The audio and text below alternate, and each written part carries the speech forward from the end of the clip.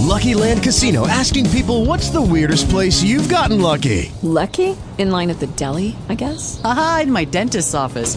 More than once, actually. Do I have to say? Yes, you do. In the car before my kids' PTA meeting. Really? Yes. Excuse me, what's the weirdest place you've gotten lucky? I never win and tell. Well, there you have it. You can get lucky anywhere, playing at LuckyLandSlots.com. Play for free right now. Are you feeling lucky? No purchase necessary. Void where prohibited by law. 18 plus. Terms and conditions apply. See website for details. Talk shoes. Recorded live.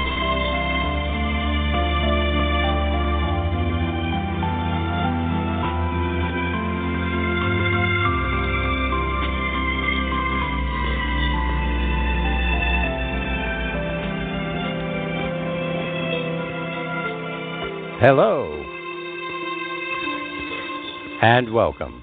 This is Brooke Volk, your host and assistant writer to Ken Vernon, the inspired author of the ebook Revelation of Revelation, A Total Fraud, and the published book as well. What you're about to hear on this episode has never been revealed before now in audio format. Listen in now as we introduce this program topic, this one-of-a-kind program, where it is the Scripture speaking the truth through the in-depth Scripture studies of Ken Vernon. Good evening, Ken. Good evening, Brooke. And hello to everyone who is joining us tonight, whether you're on the phone or at your computer. For those of you who are on your computer, you can go to Revelation.com, click on the blog, go to Christianity from Rome, Part 1, hit Read More, and you will have tonight's program on your computer right before your eyes as I begin to read it for you in a few minutes. But first,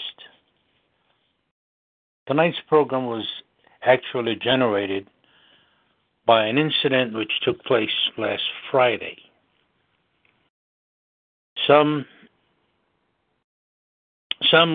Someone who actually comes from the Christian camp visited the website and decided he didn't like that article that was posted there.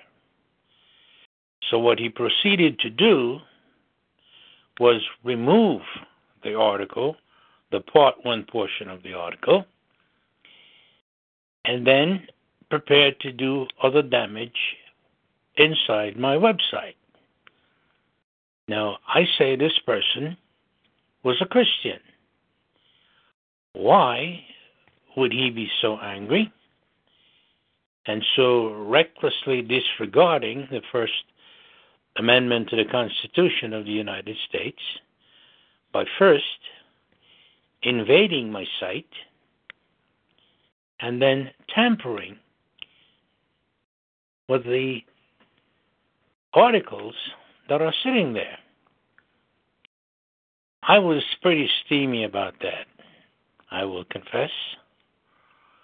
Had I been near that person or knew whoever he is, when that was done, there would have been big trouble. Anyway, I put my anger behind me, and Brooke reminded me to search for the purpose, why this all happened. I did, and the scriptures came to me from the Messiah's teaching to his apostles, his disciples, regarding the time of the end, when he said that they would be persecuted. This is no less a method of persecution against the assembly by someone from the similar environment. This individual identifies himself. Once I've read the article, you will see exactly who he is, which Christian camp he comes out of. Very often, we try to treat the Bible as we do most things in our society. We go to the recognized authorities if we are looking for information, and the people who have a reputation for being the experts in their field. Well, that's very good. Things that concern mankind. When we come to the scriptures, that is not so. And before I begin this program tonight, I'll read you a passage from Matthew 11 and verse 25 from the CJB, the Complete Jewish Bible. And it reads as follows. It was at that time that Messiah said, I thank you, Father, Lord of heaven and earth, that you have concealed these things from the sophisticated and the educated, and you have revealed them unto ordinary folk. That's right. Revelation comes to the ordinary people who followed Messiah's instructions when he said, if you continue in my word, you shall come to the place of the knowledge of the truth, and the truth shall set you free. The Apostle Saul, Shaul, actually read the Jerusalem congregation the riot act in the book of Hebrews, chapter 5. He said to them, basically, and I'll paraphrase here, when you ought to be teachers, you still need someone to teach you the very fundamental principles. Now, that was a shameful thing for the Jerusalem congregation, because they, of all people who had access to the scriptures, should have done a better job. But the point that I will make about that is simply this.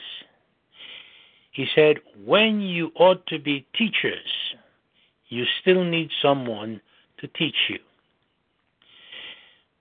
That is where this program comes from. We are not fundamentals here. We are not teaching fundamentals. We are teaching the meaty stuff, as he told them, that he could not give them because they could not even get past fundamentals. So tonight, this article, which was removed, as I said, from the website by some very ignorant person who actually hails from a Christian camp, is actually that which generated tonight's program. I will begin at this time. And here goes the article, which was removed. The title of it is Christianity from Rome, Part 1. Christians everywhere should be aware of the fact that the Protestant revolt came about as a result of the action taken by the people who took exception to the power the Pope was exercising over all of Christianity. From the scriptures, they determined that he had no such authority, and the Protestant Reformation became a reality. What the Reformers failed to do centuries past was to thoroughly examine where Christianity originated. They knew it was from Rome, because that's where all the popes sat. That's where all these manuscripts came from. Anyway, let me continue. The Hebrew Scriptures, or the New Covenant writings, was very skillfully used to promote a single spokesperson, to whom they attached the title Pope. The word Pope cannot be found written anywhere in your Bible or in any place in the New Covenant writings. That includes your New Testament. That should have been a great big red flag to the reformers, but it was not. Now, let us first look at the name Christian. From Strong's Concordance, we learn it can be found in the book of Acts, chapter 26 and verse 28, and in 1 Peter 4, chapter 4 and verse 16. It can also be found in Acts chapter 11 and verse 26 in its plural form. That should be a red flag to anyone studying the scriptures today. Christianity, if it came from the Bible, should certainly have at least a great deal of places in it where the word Christian or Christianity is found. However, it is not the case. Let me continue. Here we must ask the first pointed question. Why is it not found in the Gospels? Makes sense, doesn't it? Since that is the place where we first find the name Christ. Every Bible student or scholar knows that the name Christ or Jesus Christ is not written anywhere in the first covenant writings.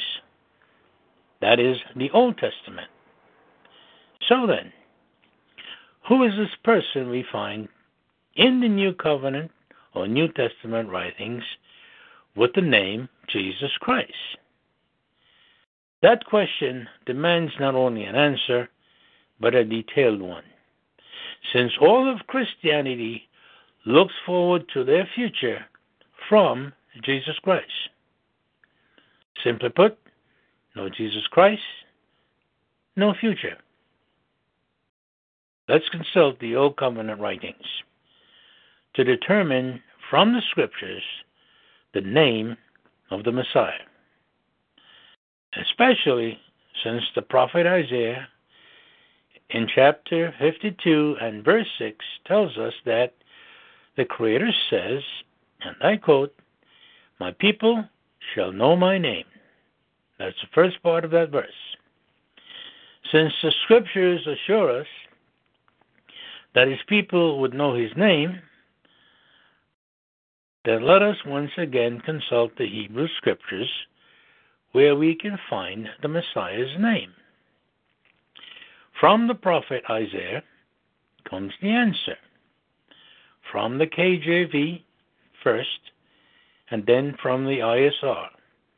The ISR being the Institute for Scripture Research. Here we go. Isaiah 7 and verse 14. Therefore, the Lord Himself shall give you a sign. Behold, a virgin shall conceive and bear a son, and shall call his name Emmanuel. The ISR reads as follows. Therefore, Yahweh Himself gives you a sign. A virgin conceives and gives birth to a son, and shall call his name Emmanuel. There we have the answer from two different translations of the Hebrew Scriptures. The name of the child that was to be born of the virgin woman would be called Emmanuel by his mother. A virgin shall conceive and bear a son, and call his name Emmanuel. How interesting is that? Notice the word Jesus is not found in any of those scriptures, or Christ. Let me continue. The name of the child was to be born of the virgin, as I said before, by his mother would be Emmanuel. Every English translation of the Bible records the name Emmanuel. Yet, when we come to the New Testament, we find the name Jesus. Here's a bit of information that you might not be aware of. There is no J sound or J equivalent letter in the Hebrew language. The name Jesus is not a Hebrew name. That then makes it impossible for a Hebrew child born in the first century to be given the name Jesus. The people in the Promised Land at that time spoke Hebrew. Here's another interesting point. There was no J letter in the English language when the first copy of the 1611 translation of the King James Bible rolled off the presses. At this juncture, we once again must ask another question. Who is responsible for this radical altering of the Scriptures in such a reckless manner? The Scriptures clearly say, "My people shall know my name." The children of Israel, looking forward to their Messiah, would expect Emmanuel, not Jesus. Once again, let's look at the New Covenant writings and see how the people who tampered with the inspired words of the Almighty totally disregarded the warning from Proverbs 30 and verse 6, which says, "Add them not unto his words, lest he reprove thee, and thou be found a liar." Here are the lies. Let's look at them.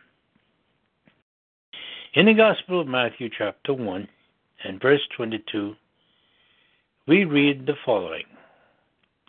"Now all this was done, that it might be fulfilled, which was spoken of by the Lord, by the prophet, saying," I'll go to verse 23, "Behold, a virgin will be with child, and shall bring forth a son. And they," catch that word, "they," comes into the picture here in the New Testament, which was not in the Old Testament. Let me continue. "They shall call his name Emmanuel," which being interpreted is God or Elohim with us. We learn from that passage of Scripture that first a prophecy of Scripture was fulfilled, and that Emmanuel, God himself, would be that child. That's what Emmanuel means, God with us. Verse 20 through 21 is where we find a most profound lie, purposefully placed within the pages of the New Testament, a lie of astronomical ramifications, because, as I pointed out before, no Jesus, no future. All of Christianity worships Jesus, not Emmanuel, in spite of the fact that the Scriptures clearly say Emmanuel. Verse 20 tells us an angel of the Lord appeared unto Joseph to inform him that Mary's pregnancy was the workings of the Holy Spirit, which appears to be perfectly normal. However, in verse 21, the angel in this dream supposedly tells Joseph to call the child by the name Jesus, not Emmanuel. See the problem here, folks? That is a bold-faced lie. No angel or messenger from heaven in a dream would speak to anyone in the first century in the English language. This was a Hebrew event in the land of the Hebrew people.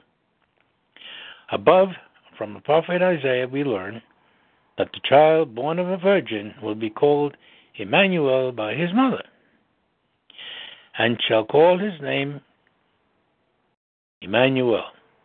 The English translators added the word they. They shall call his name Emmanuel. To that added that line, or that name, or the word they, to that passage. Two major lies at this point.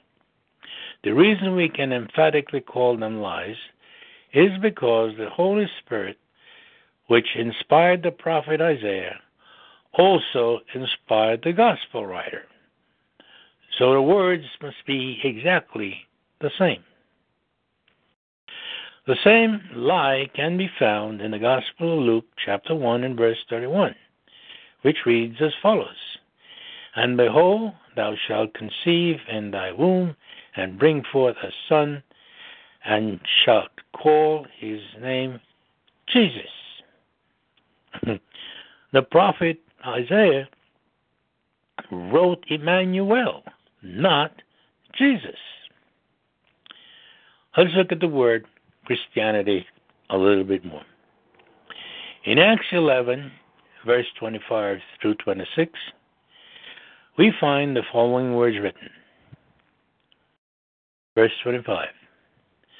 Then departed Barnabas to Tarsus for to seek Saul. And when he had found him, he brought him on to Antioch. And it came to pass that a whole year they assembled themselves with the church and taught much people. Catch the next sentence. And the disciples were called Christians first in Antioch.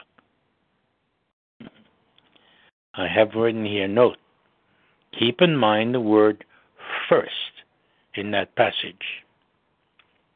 Here once again we find another fraudulent sentence strategically placed at the end of verse 26, which reads, and the disciples were called Christians first, very first time, in all the scriptures, in all the New Testament writings, we find in the book of Acts, nowhere else, not in the Gospels, but in the book of Acts,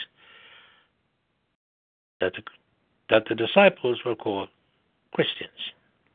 That sentence is irrelevant to Saul and Barnabas teaching the Nazarenes the church. Don't forget, this incident occurred long after the Messiah departed, and also long after Saul was called into the work many years later. Let's look at some more proof. In Acts 24, sometime later, we find Tertullus accusing Saul in verse 5 of being a pestilent fellow, accusing him of being the ringleader of the sect of the Nazarenes, not the Christians. Emmanuel, according to the scriptures, in Matthew 2 and verse 23, was to be called a Nazarene. That is scripture. He was to be called a Nazarene. Small wonder the first century congregation was known as a sect of the Nazarenes. During the Messiah's ministry, the disciples were called Nazarenes. At least 3.5 years before the days of the apostles. Note, not Christians, but Nazarenes. That fraudulent sentence says they were called Christians first in Antioch. Folks, they were never, ever called Christians. The word first in Antioch, from that fraudulent passage, we learned that the Messiah was never called Christ, nor his disciples Christians during his ministry. Some comments at this point before I take this back to Brooke. The very writing of the words of the people who tamper with the scriptures convict them of telling lies. And as it says in Proverbs 30 and verse 6, add thou not unto his words, lest he reprove thee, and thou be found a lie. So tonight, you have seen firsthand lies put in your Bible, and the people who put it there convicted themselves for the lies which they placed within the scriptures. Over to you, Brooke. Thank you, Ken. Revelation of Revelation. That's exactly what you have been listening to. A revealing of simplicity, the simple truth. And it's been there all these millennia in scriptures that have been taught to us down through centuries. And we've always, and to this day, referred to the name Jesus.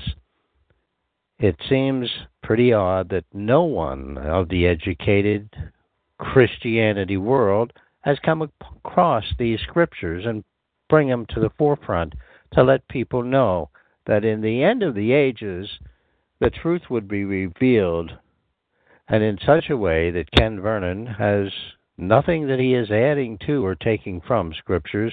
He is simply bringing you the truth through scriptures themselves, of which no one can argue. But those who are argumentative, or those who found a way to disrupt a website and take off remarks of truth, we all have experiences with those types of individuals in our private lives. So we can't keep an eye out, but someone who is much more in tune with the silliness of this world understands the human nature and the human way, and how easily we are swayed and tempted by the remarks and the fearful remarks of those words that were added to Scripture.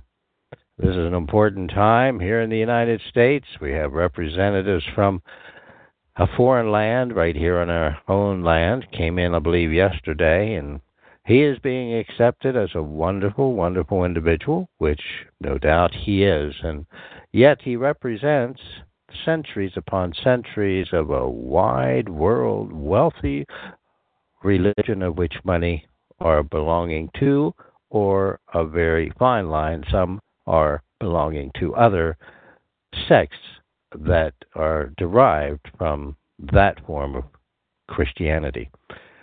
Ken and I both, over our 25-plus years of knowing one another and knowing where we have studied Scripture, it was Ken who was able to have a revealing knowledge some years ago of what I was not comfortable feeling probably 5 years prior to that. And I've had it for decades in my own life.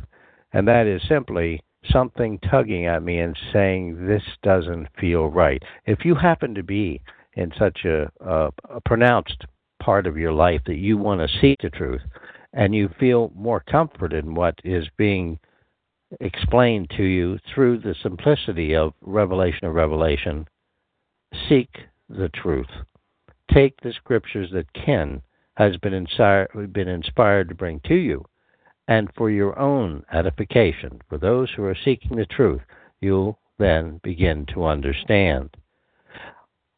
Each week that we have a program, it's archived on the TalkShoe format.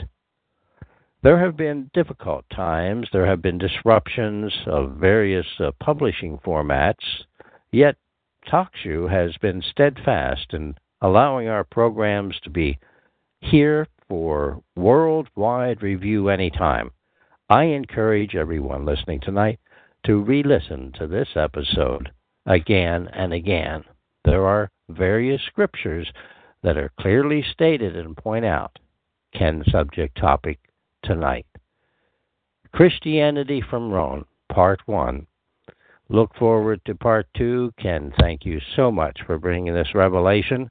And to our next program, this is Brooke Volk, assistant writer to Ken Vernon.